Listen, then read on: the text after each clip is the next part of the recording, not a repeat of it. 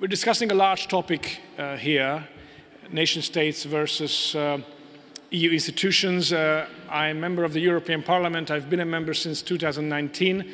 Quite a tumultuous time, I must say.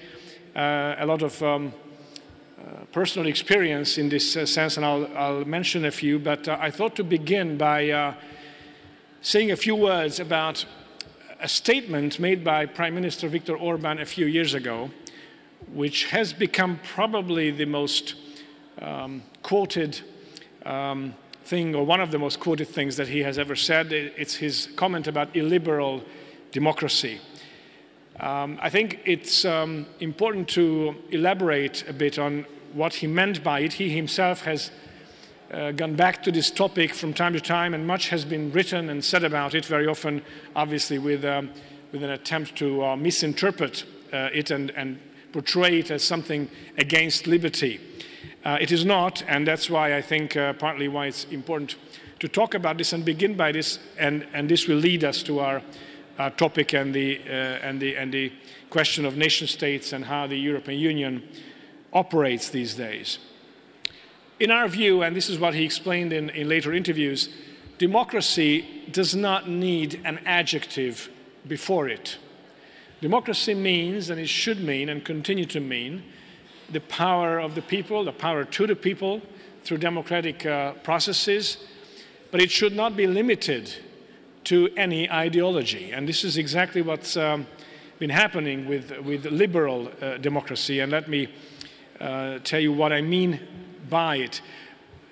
In our conviction, different types of government can grow out of a democratic system, and especially democratic and free elections, like Christian democracy or conservatism, like social democracy and a decidedly left-wing polity, as well as liberal democracy that puts the emphasis on freedom. And we all acknowledge the importance of liberalism of the 19th century and the early 20th century.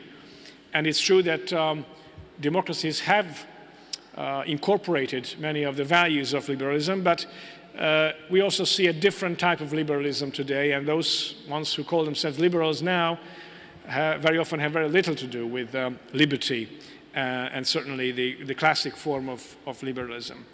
I also want to mention here patriotism and or nationalism. That's a term that's often used in a negative sense.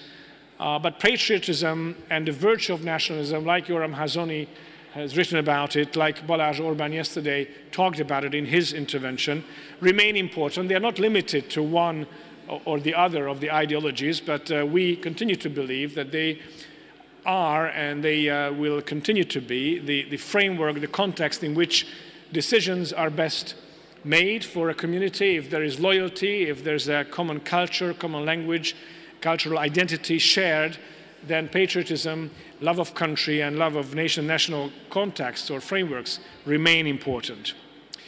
Now, in Mr. Orbán's analysis, after the defeat of totalitarianism in Europe at least, 1989, 1990, liberalism and the liberal ideology has increasingly hijacked the notion of democracy, trying to say that the only real interpretation, the only real democracy is liberal democracy. And by that, it immediately opposes other value systems, other ideologies like Christian democracy and a more traditionalist worldview. Now, if liberals focus their efforts entirely on equality, as they often do, based on freedom, and they reject concepts like tradition. They reject concepts increasingly like traditional morality or Christian morality as it appears in political decisions and in the political arena. Then they become easy to attack, and in fact, they become unprotected against a continuous onslaught by what I would actually call neo-Marxism. This left-wing theory, or left-wing practice rather, that has become more and more aggressive and assertive over the few years. We see this very much here in Brussels, but we also see it in the United States and elsewhere. These groups come up with newer and newer equality agendas, and if democracy is limited to liberalism and equality, then there is no protection against these attacks. And that's what's happening. And this is what we've seen when we have witnessed the sort of LGBTIQ+++, it never ends, this kind of movement, and how it has incorporated itself into now every single decision and discourse, at least here at the European level, is like that. But we also see in America wokeism, or the cancel culture, as results of this weakness of the democratic system and this denial of traditional values, cultural heritage, and morality that is based in the Christian tradition. And again, that should not be confused with going to church or having a religious life or not. That's an individual decision in our view, a personal one. But in terms of a moral system and an overarching fundamental set of values, the Christian tradition and Christianity remain important. It is also a never-ending process, this corruption of democracy and liberty by leftist radicals. So for conservatives and Christian Democrats, who are by nature very often not activist type of people, but people who would like to conserve, values and have a nice life, etc., we must come out of our comfortable living rooms. We realized this in Hungary some time ago already, and actively defend our values and point out where this new trend makes actually democracy vulnerable and anti-democratic. Absurdly, today the situation is it's conservatives, it's Christian Democrats who have to defend liberty against liberals, against those people who like to call themselves liberals, but in reality they are against freedom, they are against the freedom of thought, they are against plurality of views in a number and an increasing number of topics. Coming to the point of EU institutions versus nation states, we see this kind of leftist agenda dominate the corridors here, especially in the European Parliament, but also in many instances at the European Commission. And parallel to their appearance comes anti-democratic and anti-freedom changes to how the system works. And this is very clearly manifested in the way how unelected bureaucrats, especially sitting in the European Commission, people with no political legitimacy, people who are not standing at elections and do not have the voters' direct support, increasingly they want to overwrite decisions made by democratic parliaments, national parliaments, decisions and topics that belong to the national level. It's one thing that we have European treaties, but these treaties are increasingly not respected by the Commission, which, after Jean-Claude Juncker, he was the first one to say this, has really operated as a political commission. Instead of being a guardian of treaty, which takes care of the management and the operation of the European Union institutions, it's increasingly become a political actor.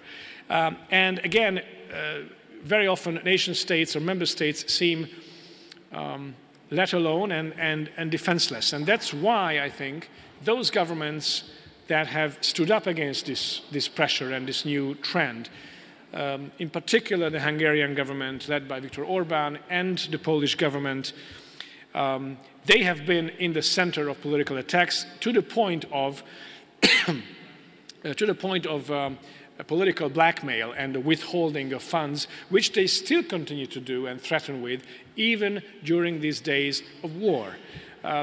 Yesterday I was here in the morning and then I had to go back to the Parliament in the afternoon. I spoke at the debate about the European Council conclusions, and that's the point that I made there too, that it was already unacceptable, this political blackmail before the war against these countries, just because of ideological differences and an open representation of traditional Christian democratic values and policies. It was already acceptable before the war. But since the war, and since the fact that it's Poland and Hungary who have now been welcoming millions of refugees, that these countries are still being blackmailed, that's outright scandalous. It's just unacceptable. And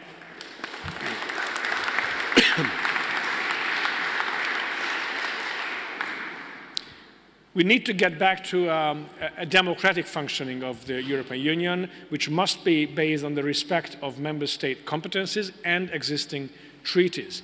And we must also point out how this onslaught about issues such as migration, for instance, such as value-based debates like marriage, like the raising of children. Hungary is in the middle of a battle to defend children, for instance, from unwanted LGBTI propaganda at kindergartens and schools. We see that happen elsewhere, and we want to make sure it doesn't happen in Hungary. And that's just another area where we are being attacked. And of course, this also brings us to the question, but that will be, I think, for my colleagues perhaps to speak more about, of human rights. And are human rights endless? And who defines human rights? And how do these relate to political decisions, also at the European level, when we have a strategy by the European Commission in which they want to categorically announce that, for instance, marriage and the definition of marriage must now be done at European level, and the member state governments, parliaments just have to accept whatever directive comes from here. And they refer to human rights, why they are doing this, then this legitimately brings up the question of how do you define human rights and where do they really end? There will always be a real existing or an imagined super minority coming up with a new agenda. And as I said, if democracy becomes unprotected against this onslaught and it limits itself to this egalitarian liberal democracy concept, then we're just going to see that never end. So we must wake up to the realities of this.